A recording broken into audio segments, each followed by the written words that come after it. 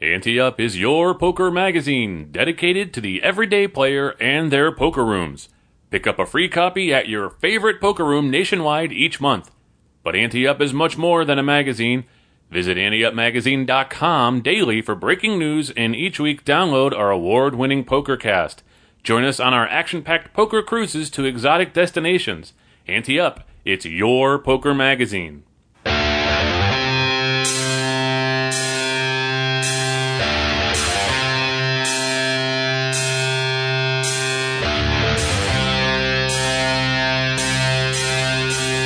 From the Ante Up headquarters in Tampa Bay, Florida, it's the Ante Up PokerCast. And now, here are two guys who think they know how to play poker, Chris Cosenza and Scott Long.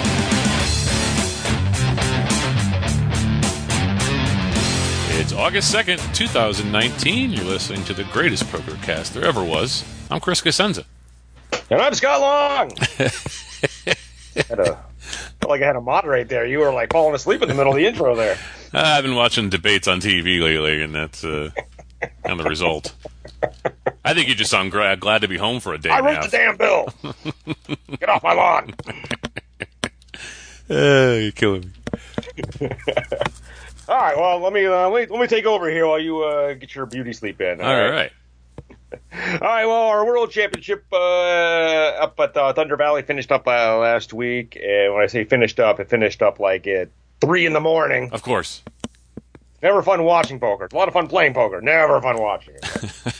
But Josh Prager, who has nearly $2 million in live tournament winnings, is our Ante Up World Champion this year. We don't use cliches in the magazine, so we'll use it on the podcast instead.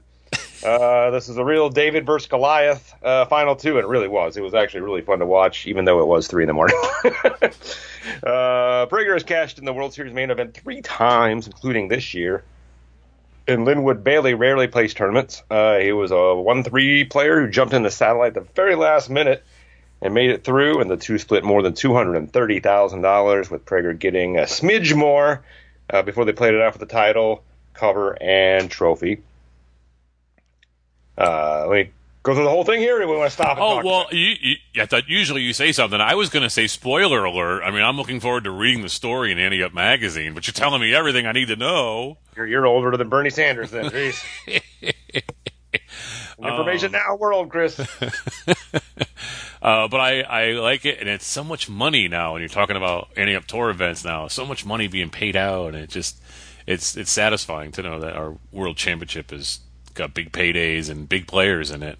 It was more big players to come in the recap here, so it's kind of cool. I'm just loving it, you know. Yeah, it was a $500,000 guaranteed prize pool, and for the second year in a row, we absolutely smashed it. Down a little bit this year because a couple other events around the country wanted a piece of our pie, Chris, as I like to say. So jerks. We had those dates all to ourselves last year, and this year we had to compete with a couple other properties. But still, I think the prize pool was right around $690, pretty much pretty close to that. Yeah. So not bad. And when you're talking, 100, 130 on top there, that's pretty impressive when you're splitting it. So that should be certainly a nice windfall for Linwood, who goes by Wood. Very, very popular local player there. And for Prager, it's just another day at the office. Just another day in the office for Goliath. Because you sit there at the final table and you start doing research on these folks. So you go on Hand and Mob, right? And generally there's 2 or 3 that don't have a very established page yet, which is great because, hey, all right, so now we got a story of somebody having their biggest score if they win, right? Yeah. And then, of course, there's a couple that the Hand and page you got to scroll and scroll and scroll and scroll, and Prager is certainly one of those. So, but I'm like, the first cash at the top was this year's world main event at the World Series. So I'm like, oh, that was pretty cool. And as I kept scrolling, I'm like, oh, there's another one, and there's another one. And one year he finished in the 40s in the main event. So nice, very, very accomplished player. So. Does your analogy fall apart when Goliath gets more money in the title and the trophy and all that? Or? Yeah, that's true. So I mean, it's a bad cliche. I mean, there's no good cliche. But how about an incorrect cliche? Right? Okay, just curious. Yeah. Well, it's a modern take on the classic David and Goliath tale. Where Goliath wins this time. Oh, you're killing me. All right, Eric Lindgren won the $1,100 bounty event, beating fellow pro Kevin O'Donnell. Heads up. That was kind of fun to watch because we had 3 final tables going on at the same time. We had the main event, we had the bounty event, which was the afternoon event on Sunday, and then the series finale tournament, which was the night tournament. All of them finishing at the same time, so 3 final tables going on at the same time. So if you are one of those people that likes to watch poker, there was a lot of good poker to watch there because, watching Lindgren and O'Donnell go back and forth. And Pat Lyons was in that final table as well, too. So that was a stacked final table with the bounty event, pretty stacked final table at our main event.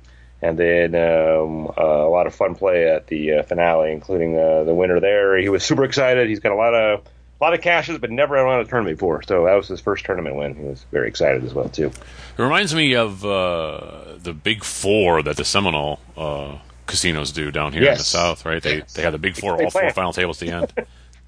Yeah, they planned it. They planned it. We don't. Just happened to work out that way.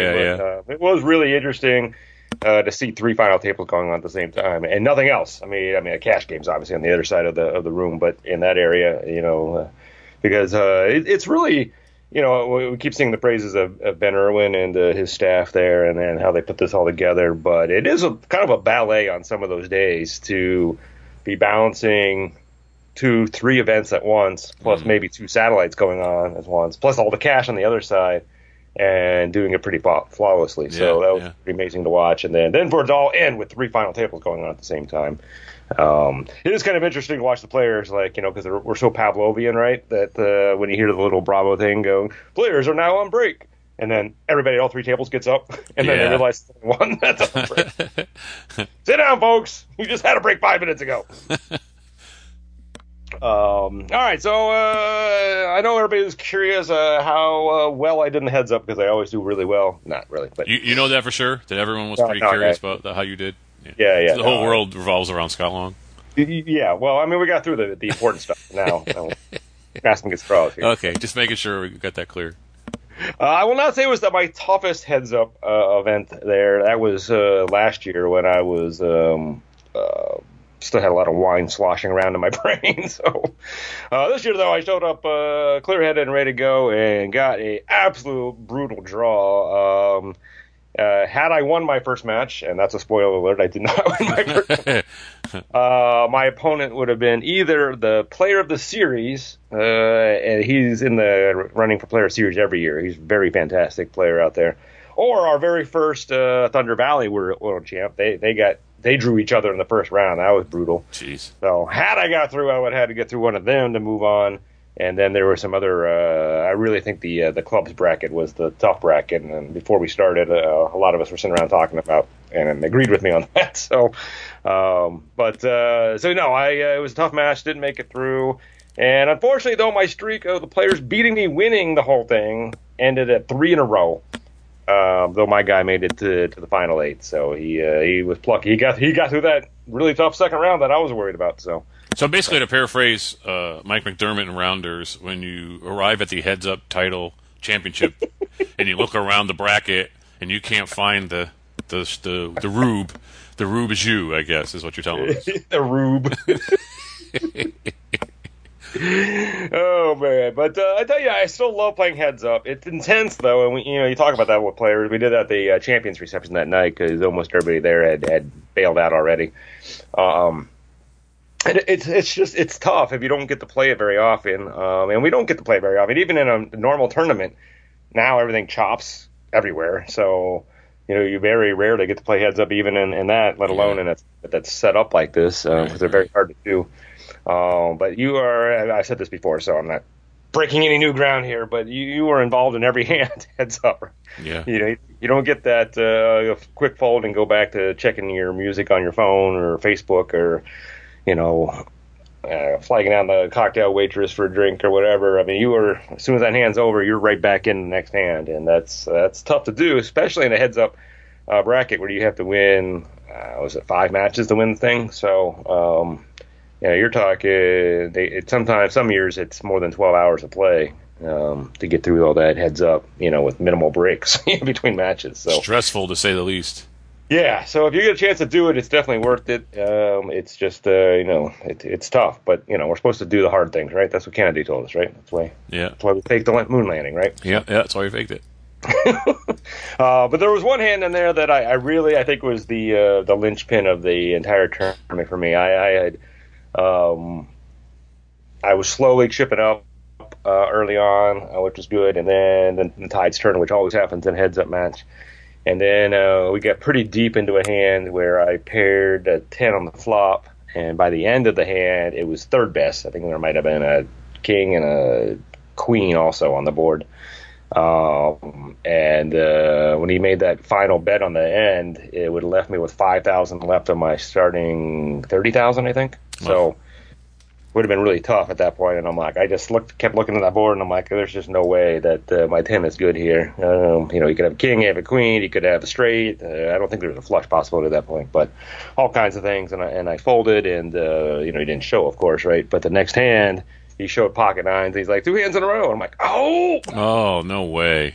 And I'm like, so that, if I would have made that call, then that would have flipped the tide a little bit. And but then I let myself steam, which you can't do, right? You got to get it out of your mind. And in a normal tournament, what's our former columnist Bloomfield tell you? You got to get up and walk around and just calm down and come back down and sit down. You can't do that in heads up. No. You got to be able to quickly get through it, and I was not. So that was the story of me losing that. Yeah, but you know what? You won the horse title, and you probably came home up for the trip, so we're not feeling too bad for you. And so the funny thing is, when I was on the Hendon Mom researching our final table members, I'm like, I'll poke over to my page, see if it's already updated. And it was. And I didn't realize this, but that was my biggest tournament cash ever. Yeah, I thought it was too when you told it. I thought it was too. It's kind of had how sad my poker career is, that 15 years into this, my biggest cash is $2,200. Well, I think mine's 8, so don't worry about it. Of course, I don't play tournaments, but still. Yeah. All right, so the Ante Up Poker Tour heads 2 hours west next with the Ante Up Poker Tour at Atlantis Casino Resort Spa in Reno, Nevada, August 15th to the 25th. Get all the details, including a hotel discount code at anteupmagazine.com / I put Reno on there. It's actually Atlantis, right? Yeah, /Atlantis. Make that fix. All right. Get all the details, including a hotel discount code at anteupmagazine.com / Atlantis. Going to be a fun event out there. Always like going out there. A beautiful tournament area. Reno's a fun town. And really interesting events at this event. So Kitchen sink. Yep, that's right. The kitchen sink and the 8-game mix, which is not the 8-game mix you're familiar with. So, or practicing your drama hall before you get out there. All right. Matt Savage was obviously out at our event. He always comes out for the heads up. He runs a WPT deep stack single table event, which actually, interestingly enough, was won by our last year's world champion, who went on to win the Reno event the following month. Yeah. This year he came back and fired 2 bolts in the main and didn't cash, but didn't win, obviously. But he did win the Deep Stacks title, so he's going to be playing in the Deep Stacks Championship now. Wow. And fantastic guy. I talked to him at the Champions reception again. I've got to know him really well over the last couple wins he had, but just phenomenal how his approach. He played his heads-up match completely blind. Really? Yep. Wow. Poker's all luck.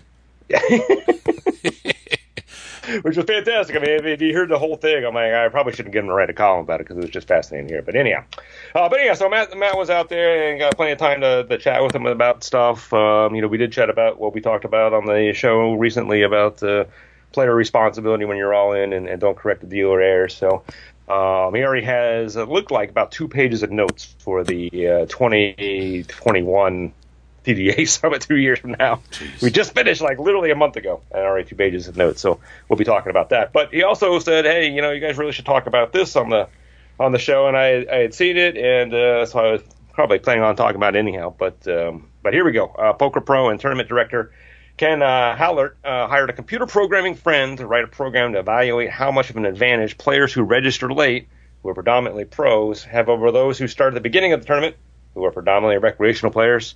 This math shows the advantage to be as high as 16%. He understands that a solution won't come easy, but suggests that poker rooms could cut back on registration time and add maybe a satellite tournament to keep players in the room rather than forcing them back into the same tournament they just lost. I don't know what to think about this. Couple of things. One, they're not being forced back into a tournament. You know what I mean? They don't have to play the tournament again. Satellites are not very popular. I mean, they just aren't, unless it's something really big, like an Ante Up Poker Cruise, or I mean, like a main event or something. I mean, they aren't very popular, so I don't know if that's really a solution. Cut back on registration time, I don't think is really going to help either, because they'll just say, okay, I'll just show up. If they know they can show up in an hour, they'll show up in an hour. If they know they can show up in 30 minutes, they'll show up in 30 minutes. So I don't think that solves it either.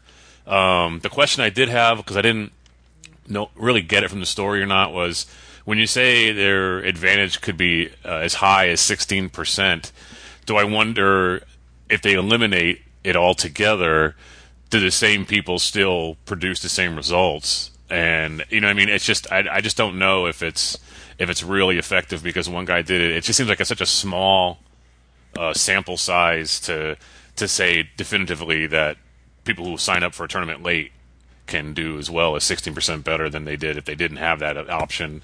But I don't know. I don't know if that's really.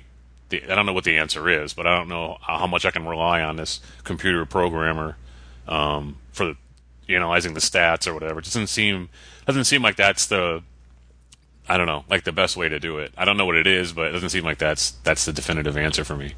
Well, I'll admit I'm not a math guy, as folks know in the show, right?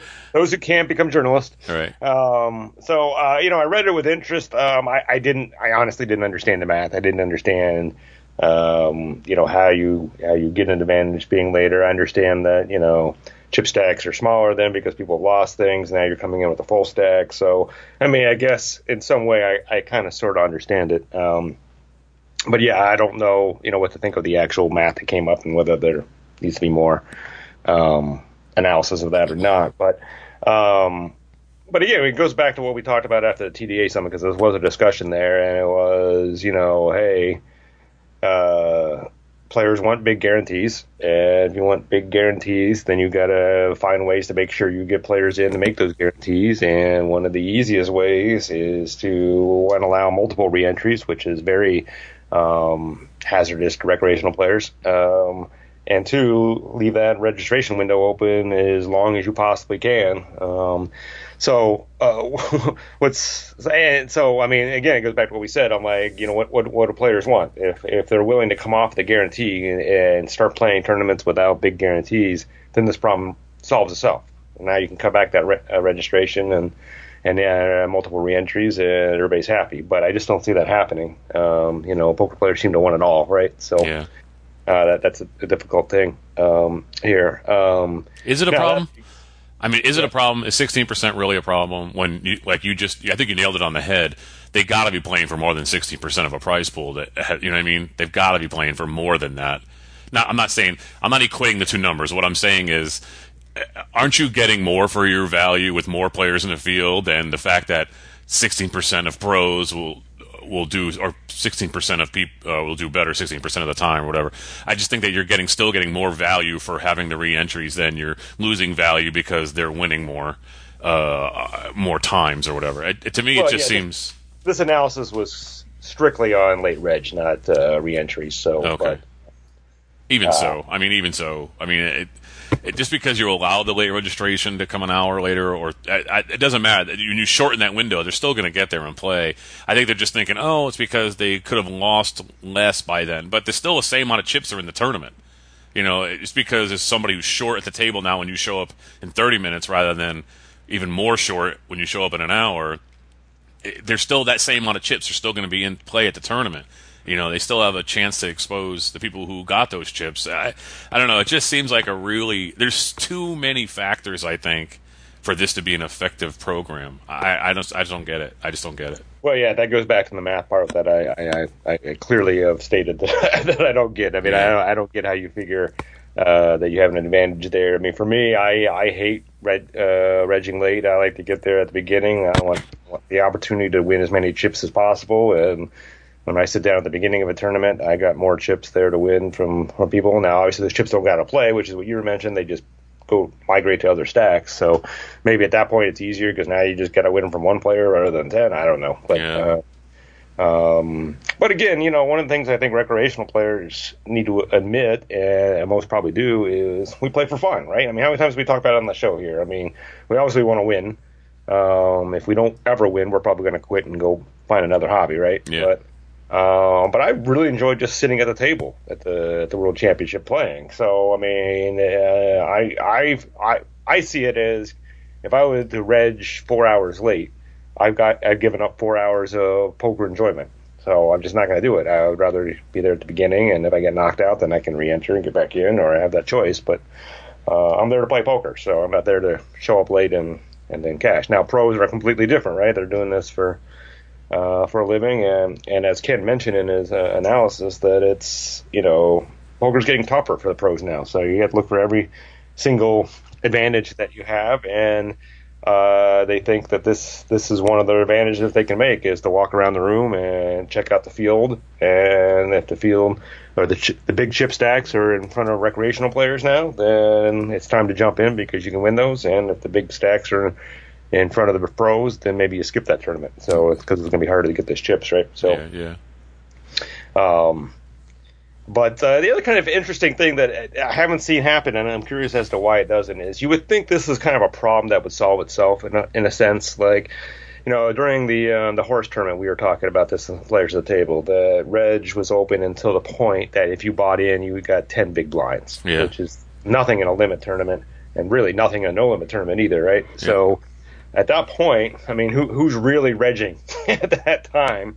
Unless you're a complete degen, or you just, you're chasing a player of the series title and you got there late or whatever, maybe some other reasons. But from a pure poker standpoint, why would you ever enter a tournament that gives you 10 big blinds? If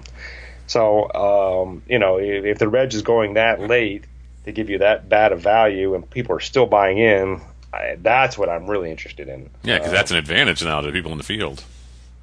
I would think, right? Yeah. I mean, it certainly takes away the poker for you. You got to sit down and pick a hand and push, and it's like playing a hand of blackjack, or actually not even a hand of blackjack. There's some skill in that. Yeah, I guess exactly. It's kind of the same, but it's like or putting your money on black or red and roulette. And all right, if I double up now, I'm back in the game. I'm not willing to chuck down $160,000 to $10,000 on that kind of chance. So it is interesting to me that this is a problem that doesn't solve itself, but. I imagine in some jurisdictions you could, if you're allowed to charge different amounts, you could charge more the later you get there. That would solve the advantage, right? Yeah. People would still do it, but yeah. Every level that you're late, it costs you $20 more to get in. I know something like the Quantums do that in a different way, but by days. But I mean, that would be a solution too that doesn't take away from the guarantees and all that kind of stuff. So. And if you're a pro and you think you have an advantage and you're willing to buy in for 4x the buy-in, all right. Yeah, and the Quantum does it where they give you more chips. They give you what they think the average will be on day 2 or whatever, something like that. But here, you still get the same amount of starting chips as everyone else did, but you have to pay more money for it. That would dissuade people from showing up late, that's for sure, I think. I would think. Now, again, you can't do that in all jurisdictions, but some you can. Yeah.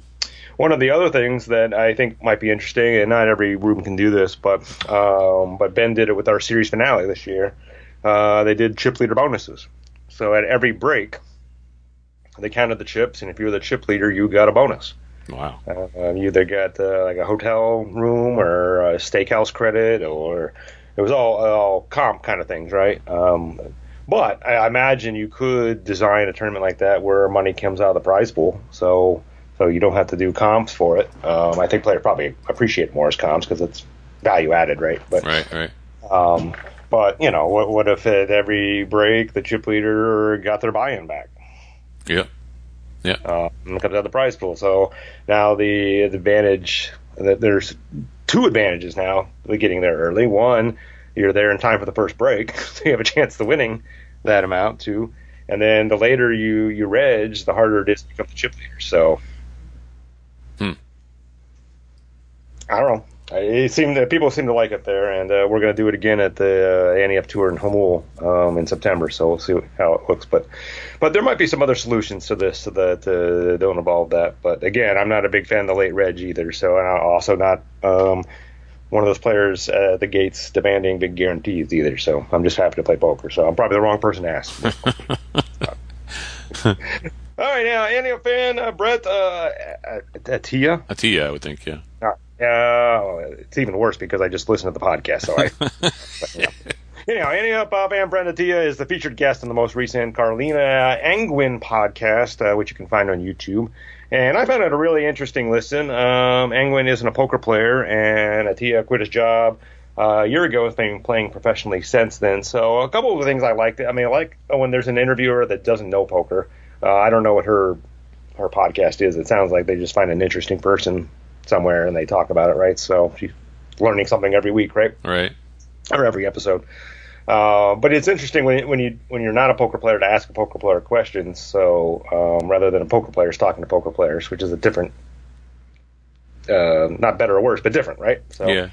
And then it was really interesting that one of our listeners literally quit his job a year ago, now playing professionally, and it seems to be doing well for him. So it's an hour show. It's a little bit of a listen like ours is, but I found it really interesting. A lot of the questions they asked, and they had listeners send questions. I don't know how they did it. They weren't, wasn't a live show, but kind of interesting, I thought. Well, you can tell that Brett never asked for hand of the week advice from us because he's playing professionally, so he obviously didn't need us.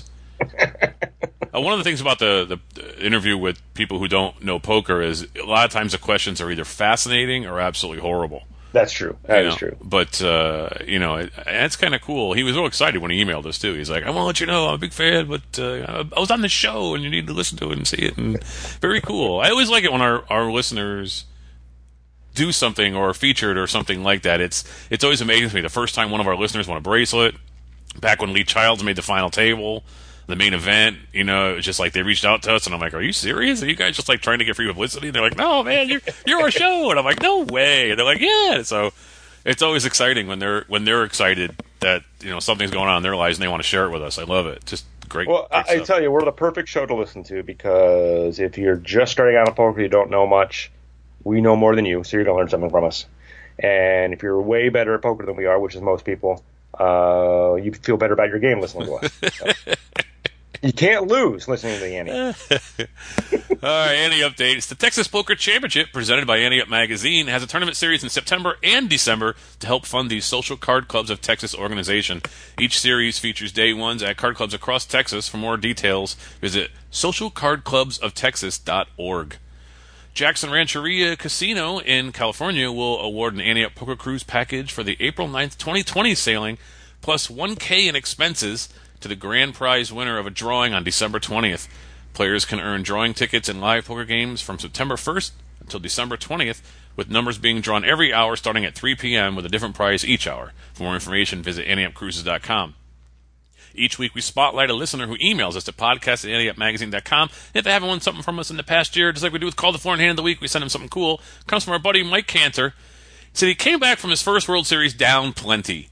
He didn't have a single winning session until he played craps on his last night. He says, my question, that's how you did it too. I'll never forget that Harrah's trip we had at New Jersey, Atlantic City. I'm playing all night long at one table, and you're like, I went broke, I'm going to go play craps. Then you come back like, I won a bunch, I'm going to buy back in. Then I went broke, I'm going to go play craps. It went to like 4 a.m. You kept getting your money back at craps and coming back. It was hilarious. All right, let's go back to Mike. He says, my question is about paradoxical reactions to how things work out. In the Crazy Eights tournament, I played mediocre but got well past dinner break. Finally, I got Jack and went all in with another guy who had a small stack also going in. And then the big stack called us both. Big stack had Queen, smaller stack had 7-7, and the flop came with 2 7s.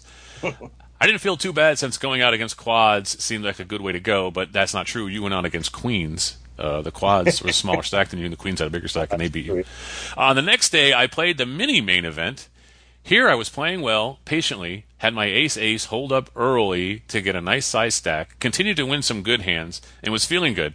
One level before the dinner break, I had Queen Jack in the cutoff with folds to me. I raised 3x, the blinds both called. Flop was 9-10 king with 2 clubs.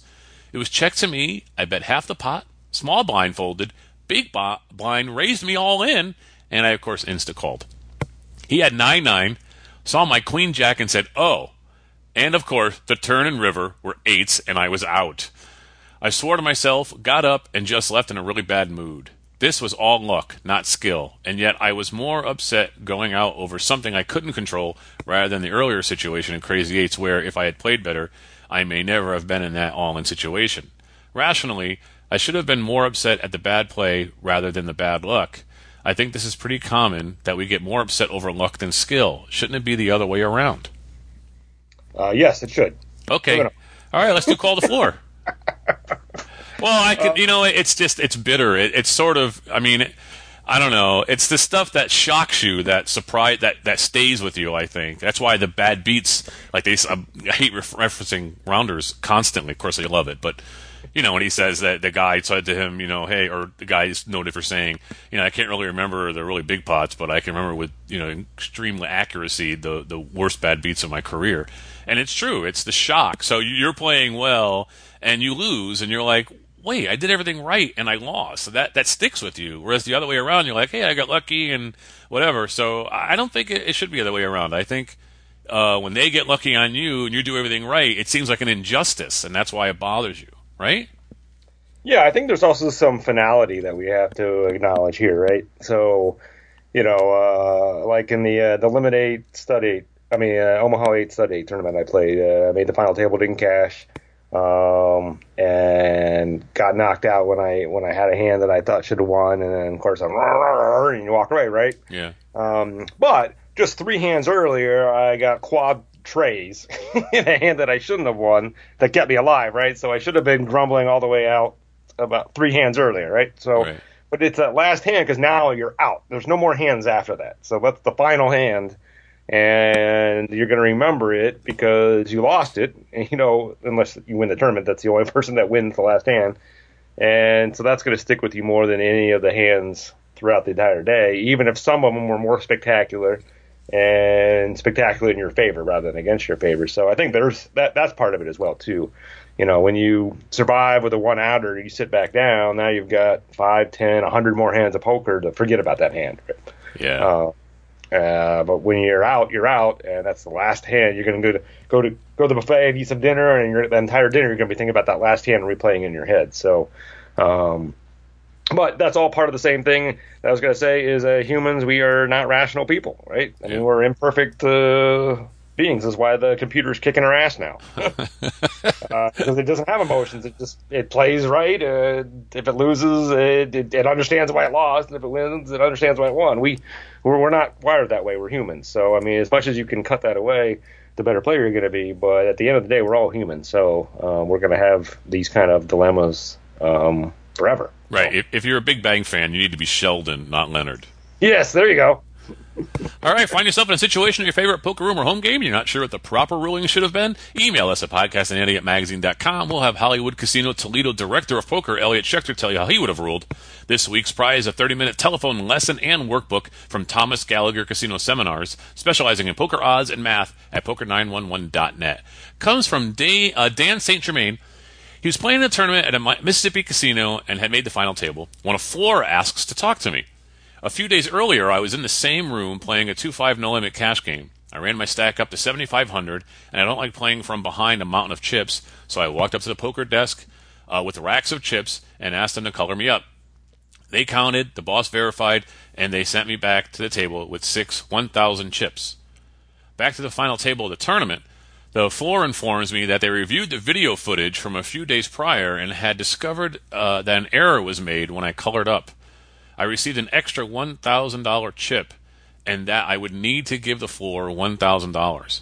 The tone is somewhat apologetic, but in no way joking, and it's clear that I am expected to produce $1,000 right now. I politely say, "What? Your team counted, your team verified, and I walked back to the final table." The floor person calls the boss, and the boss and security show up. We have the conversation again, less than 5 feet from the final table that I am at in the tournament. I explain my position again. I don't agree. I did nothing wrong. They tell me to pay or I am trespassing and will be removed from the property. I ask to see the video, and they say that I can't see the video.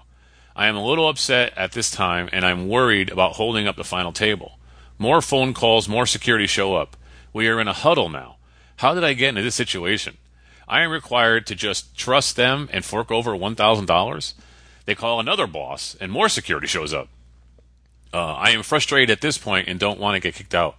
I offer to split it with them and offer to pay $500. That does not go well. I am informed that I pay the full $1,000 or they will call the police and I will be banned from all MGM properties globally. Poker is my hobby. I love to play. I don't want to get kicked out or banned. Thank goodness I had been lucky and smart and still had $1,000 in my wallet. I peeled it out and let the manager know that I hope that the casino does really well with my $1,000. At this point, I'm shaken up. I asked the floor if they can do anything for me, player status, upgrade, anything. I get 2 meal comp vouchers for $25 each. I think that I will frame them. I had the money, so I paid it. I don't know what would have happened if I did not have the cash. I have a serious problem with the way the casino handled it. Does $1,000 matter at all to a casino? Not a chance. Should they call a player down for something like this during the break of a tournament? How could that be right? At the final table near the money bubble? That somehow seems worse. All right, Elliot says the casino's personnel should have responded with much more tact and decorum than was obviously displayed. To wait until the final table of a poker tournament to address this with someone is awful and very inconsiderate. The most common poker room software, Bravo, allows alerts to be set up for any player in the database, and these alerts will pop up as soon as that player tries to check in for live poker or register for a tournament. Had this been done, the casino could have had this conversation with you before you even had your tournament entry. More discretion was also called for. Several feet away from other players is just far enough away to have this conversation, as things can get heated in little time. Now comes the tough love. Errors are supposed to be corrected when they are made and are almost never made intentionally. This does not mean the results of errors may go only for the players and against the casino. When someone is underpaid, casinos go to great lengths to return the money to those players. These errors are usually reported to the Gaming Commission in their state, and resolutions must be reported as well. Casinos use surveillance footage, facial recognition software, and fairly meticulous record keeping to overcome the human element of the cage cashier making the occasional error. Rarely is this info presented upon request. Except when presented with a court order, surveillance footage is never shared, not even with police officers or lawyers that ask nicely. Casinos use the same information to get overpaid funds returned to them. Just like how that money that was underpaid does not belong to the casino, it still belongs to the player. Overpaid funds do not belong to the player that was overpaid and still belong to the casino. The laws in virtually every state in the union see it that way, that's for sure. Your hesitation to repay is understandable, as the money was freely paid to you, but as was just stated, that money was not rightfully yours. It was merely paid to you erroneously. Your offer to repay only half seemed to me, and very likely seemed to the casino, that you were seeking permission to steal half the money. It is no wonder that you got almost no token of gratitude for returning the money. I'm very impressed that you received those 2 meal comps for $25 each. If it were me representing the casino and I fielded your offer to keep half the funds, I would not have given you even the food comps. Had you returned the money without being asked, I would have comped you to the steakhouse. In fact, I would have thought twice about barring you anyway after the money was returned. I probably wouldn't have gone that route, given that you returned to the casino relatively quickly and did repay on the next visit. The casinos didn't treat these errors this way. A system that rewarded consistently underpaying players would likely come into existence. Then every player would have to worry about the rake at the tables and at the cage. In summary, when a casino makes a mistake and overpays someone, that money still belongs to the casino and needs to be paid back as soon as possible. Yeah, I'm going to stay silent. I know it's a show where we're supposed to talk and everything, and regardless, the show is running long already. I don't want to get into this. I don't want to say anything. So I don't know if you feel compelled, but I did. I responded to Dan right away, and I didn't go to the length that Ellie does. I never do. But yeah, it is. I mean, it's unfortunate that this happens, but it's not your money, so it needs to be paid back. I agree with Elliot. The how it was handled was horrible, but it still goes back. But I also understand from a player perspective that this is a matter of trust, right? It doesn't seem unreasonable to ask to see the footage so you can verify it. And if somebody shows you the footage and you see the error, they're like, okay, you're right, here we go. But unfortunately, that's not allowed. So now you just have to trust, and that's hard to do. But, as I mentioned to Dan, I'm like, I promise you, casinos make a lot of money. They are not going to risk their reputation, their gambling license, or anything like that, trying to fleece you out of $1,000. So, it's tough to understand the trust there, but it's impossible for me to imagine any casino coming to you and shaking you down for $1,000. They're going to come to that point, and they've reviewed all the stuff several times and have determined that it was an error and needs to be rectified. So hopefully it doesn't happen. It doesn't happen very often, but if it does, that's the deal. So All right, I'm gonna say this, then we're gonna move on to O'Malley's move. I would like everyone who's listening to this to please write in if you had been underpaid by a casino and then contacted the next day or the next week or the next time you showed up and got paid that money that you were underpaid. Just send me an email with that. I'd like to know. Okay, so we get to complete O'Malley's move today. Here's part 1, and then we'll see you on the other side.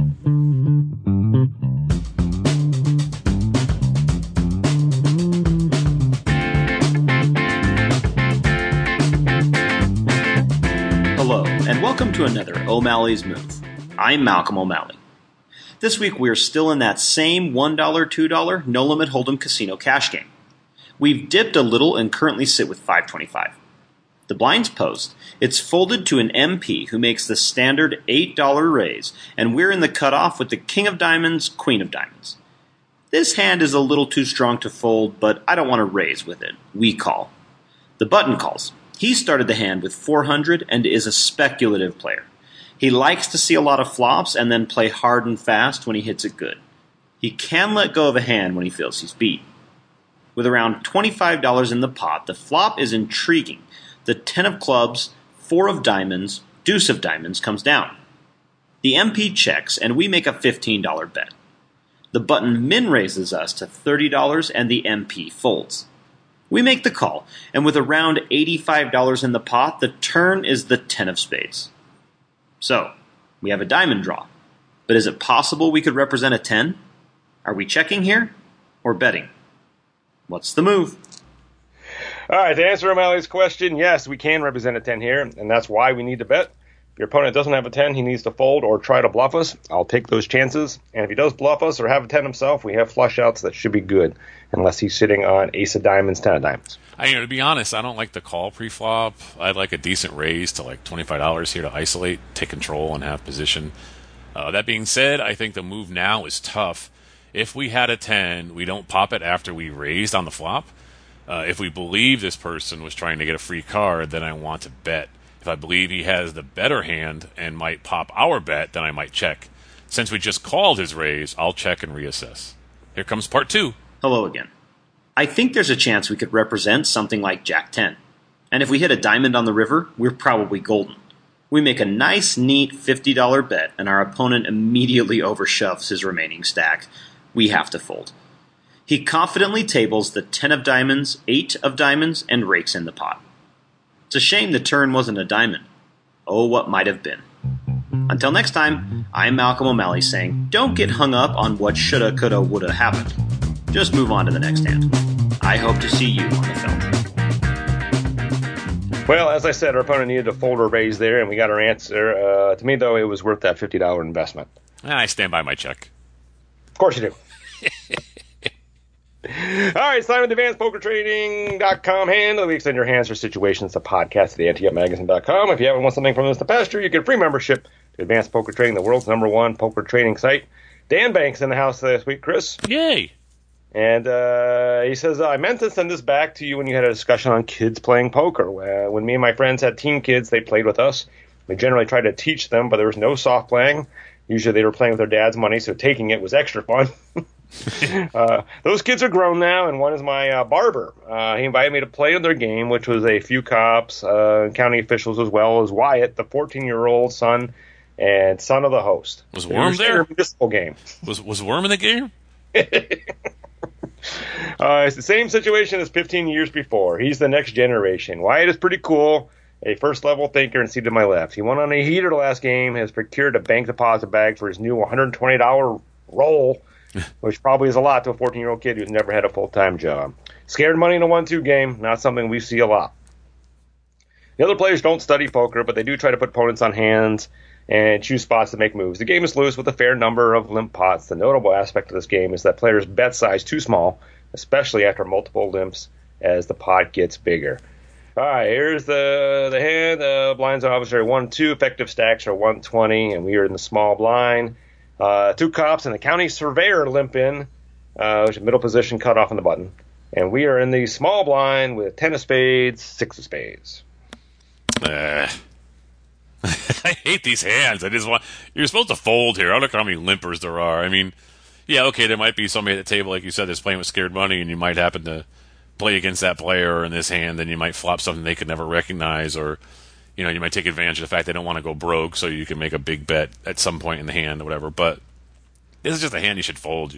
You have the absolute worst position. It's not like it's Tony G's 10-8 or something. I mean, it's 10-6. So I don't know. I would if I were given advice on how to play these hands, I'm getting out. I'm folding. You can get in trouble. Okay, so you flop a 10, but you have a horrible kicker. Okay, you flop a 6, but people could be limping with 7s to set mine. You know what I mean? There's all kinds of pitfalls here, and I just don't play this hand. So I fold. I'm sorry. Not to mention your flush or straights will not be the so. Yeah. Although, I guess you have one possibility for your flush to be the nuts if it goes perfect. But so yeah, I mean, I'll repeat the advice I give in our Poker 101 classes on the cruise ship, just because it's a discount doesn't make it a deal, right? So right. Now, all that being said, a lot of it comes down to restraint and how well you can play after the flop. So I know in a fun game like this, it's tough to fold here for $1 when you've got 3 limpers in, and you're probably assuming the big blind behind is not going to raise, so you get a free look. And if you hit big, which is two pair or bigger, then maybe you've got a chance. And if you don't, then you get out. So back to your point, you hit a 6 or you hit a 10. That's not hitting a big, get out. But what happens is you end up getting some of those mid-range flops that sort of hit you and you stick around, and then at the end of the hand you're broke. So, and I'll tell you from Thunder Valley, I'm like, I was coming home a winner in tournaments and coming home a winner in cash games. I had a really good Omaha session, and then the last day I went over to proof pages. So I'm like, I could just sit here in proof pages, or I could play poker in proof pages, right? So there wasn't a seat at the Omaha, so I played 4-8 Hold'em, and I made all kinds of calls with hands like this from the small blind. Now, of course, there's limits; it's a little different, but I ended up having a losing session because of it. There you go. Well, that's what happens. This stuff adds up for a while. I mean, going back to our listener spotlight, you're going to remember when you hit a hand like this, but you're going to forget all the hands that you lost playing crap like this, right? So, and there's a lot more of them you're going to lose. So. Yes, from a technical standpoint, this is a fold. I'm going to assume that's not going to happen here. And in a friendly game, as long as you're disciplined to get away from it, I'm not going to tell you not to throw that $1 away. But there's no raise right now, so it's $1. You're disciplined, get away from it, great. But you really should fold. Go ahead. All right. Here it says I'm getting 9-1 with a suited hand in a loose game where people size too small. I put in the $1. Now young Wyatt raises to $4. And everybody calls. It's back to us. Well, you have to call now. You've committed to this hand, and it's no different. No, you've got no information from anybody except Wyatt. And like you said, he's the one that could play for scared money, so he's the one you want to be in the hand with anyway. So, yeah, you might as well just call and hope you flop big against his kid, and then send him scurrying to never want to play poker ever again. Because believe me, when you're 14 and you lose $120, you're going to cry for weeks. Yes, that's going to hurt. It's going to hurt. All right, so that's what he does. Passing out $20. The flop comes Jack of clubs, Queen of hearts, King of diamonds. He says Wyatt sits straight up and starts grabbing his chips, but the action is on us. Okay, can you say the flop again? Jack of clubs, Queen of hearts, King of diamonds. Queen of hearts, King of diamonds. I had the other version. Okay. Flopped open-ended. Yeah. This is tough. I mean, here's the deal: if you make a bet, you might bet yourself right out of this hand because people limping with these types of cards in their hands and suited aces and everything. So I don't know. I feel like if we make a bet now, we could force ourselves to be out of this hand. Somebody could re-raise us out, and then do we really want to? I might just check. I might just check and play along as if I didn't hit it and see what kind of price they want to set. I know we're going to be out of position the whole way, so I really don't want to put more money in here and then have somebody have, bluffing opportunities behind me the rest of the way. So if they want to make it like 10 and I can call and get heads up with somebody and then, who knows. But at this point, I really don't want to put any money in the middle. Somebody who limped with like Queen Jack, we put in like 20 and they make it 70. Do I really want to put in my entire stack on a draw like this? And it's not even the nut draw unless it's the ace. It could be someone has ace 10 already. You don't know. So I think I'm going to just check here. Yeah, here's the thing: is I want to get to my straight as cheaply as possible here. It's unlike Omaha where you want to bet your draws because you're not going to get paid off when you get it. This particular draw, if an ace comes, we're going to get paid off, right? Yeah, yeah. So I'm not worried about that. So what I am more worried about is what you mentioned: is betting and then getting raised, re-raised, or whatever on the way back, and I have to put a lot of money in on a draw, and not a great draw either. So yeah, I'm going to check here and hope the betting is, as he mentioned, kind of small and lets me get to my straight pretty cheap. So all right. All right. Here it says his options are to bet into the pre-flop raiser, who is hyperventilating and poised like a rattlesnake to fire chips in the pot with 3 players behind him, with my ass end of the 1-card straight draw, or check. I choose check. Good call. Yeah, well, if we had that information, would have checked immediately, too. If we knew the kid was chomping at the bit to put chips in the middle, we're going to check anyway. I did say before we had that he said why sit straight up and starts grabbing his chips. All right. Sorry. Because he added to the animation after. Oh, okay. That made me feel better. All right, Wyatt bets $5, and only the button calls, so it's back to us. I'll call. Yeah, this is fine, right? Yeah. $5 into that pot, that's a quarter of the pot, then prices out. I'm happy right now. So. All right, Hero says I'm getting 6-1 with open and straight draw, so I call. It wasn't until this point that I even thought about ranges. My thoughts: Wyatt probably has a couple big cards and could have a set or 2 pair. I think he would have raised more pre-flop with king or ace. He doesn't raise a lot and doesn't raise big. Probably 2 broadways or jack or maybe queen.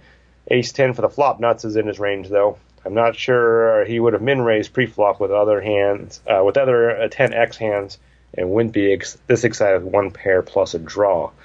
The button I exclude from his range, the hands I put Wyatt on, or he would have raised.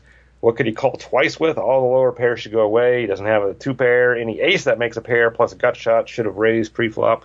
All other aces would have a gut shot that would chop with any other ace and should fold.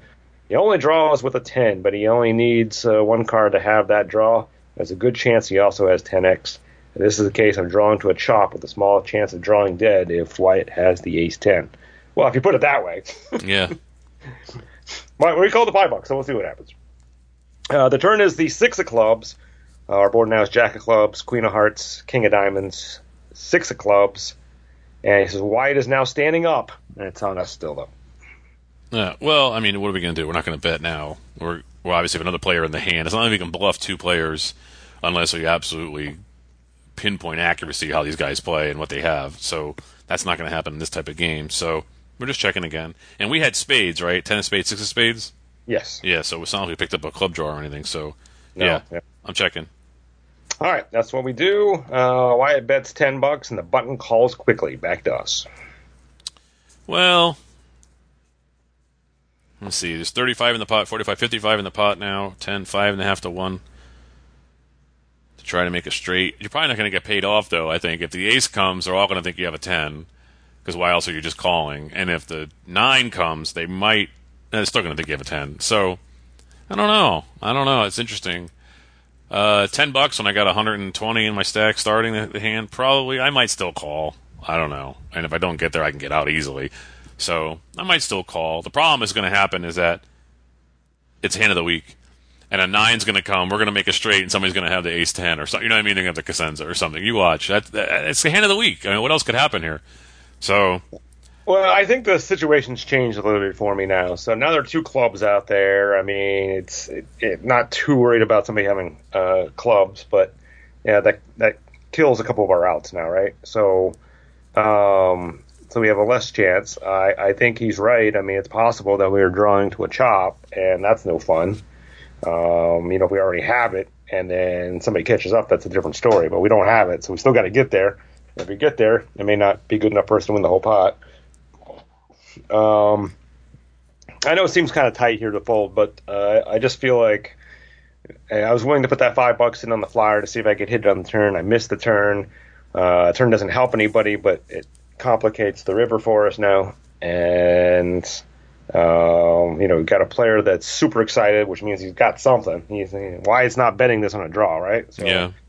So we're going to have to, obviously we got to hit. I mean, no way our 10's going to be good. Although I guess the 6 paired us, right? So, but that probably doesn't help us either, unless the 6 comes. The 10's not going to help us. 10's going to kill us. Yeah. So Yeah, so, I don't know. I think at this point I might fold, and I'm also going to get up and go get a beer and not sit there and see what Find out. happens. Hey, you don't want to know what happened. Exactly, right? Ignorance is bliss. All right. Here it says, I couldn't help but think I'm drawing to a chop. I couldn't think of a snap call hand the button could have that I didn't chop with. Wyatt could have the nuts, but it's a small portion of his range. There is a backdoor flush draw now, but that doesn't fit into the action much. I'm getting good odds, but that doesn't help if I lose. In the actual hand, I folded, but for this exercise, let's assume a call because we get there on the river. Okay, so I don't fault a fold. I mean, I don't. I just don't fold. I mean, yeah, a 6. So you have a 6 could come on the end, and give you 3 6s. That still might not even be good. This kid's chomping at the bit. He could have ace 10 already. So I don't mind the fold there. And even if it gets there with a 9, you still could lose. And if it gets there with an ace, you could be chopping. So all your pot odds go out the window too. So it's interesting. Feels like somebody has Jack 10, to be honest with you. That's what it feels like. It feels like somebody has Jack 10 in here. One of these guys. Yeah. And I don't think it's the kid. Yeah, probably yep. But okay, so he called. Like I said, I might have called if I can assess these guys well enough. But I don't fault the fold at all. And I'm probably even leaning toward that after Scott's discussion. So, but okay, so we call. Let's just pretend we call. Well, yeah, exactly. He actually folded, but he pretends he calls. Right. So river, as he mentioned, is the 9 of spades. So final board, Jack of clubs, Queen of hearts, King of diamonds, 6 of clubs, 9 of spades. And Wyatt instantly yells $20 and splashes the pot and begins walking around. Of course, we're not in, so he's for stack. But right. Button says, I'm probably going to lose, but I call. Just throws in the $20. The pot is $95, and it's $20 to call to us. Yeah, we probably call. I mean, you have to call. You got straight. This is the card we were looking for. Yeah, right? you have to call. But I'm not doing anything else. I'm not going crazy. He says, in a normal world, Wyatt should only have ace 10 for the nuts here. Any 10 is a straight, which beats everything else in his range at this point. We don't think Wyatt had a 10 except ace 10 based on previous action. The only hand that beats any 10 is ace 10. Of course, Wyatt, who's now walking off the adrenaline, might not even notice that any 10 is a straight, as his brain is already at GameStop buying a new Xbox game with his pot.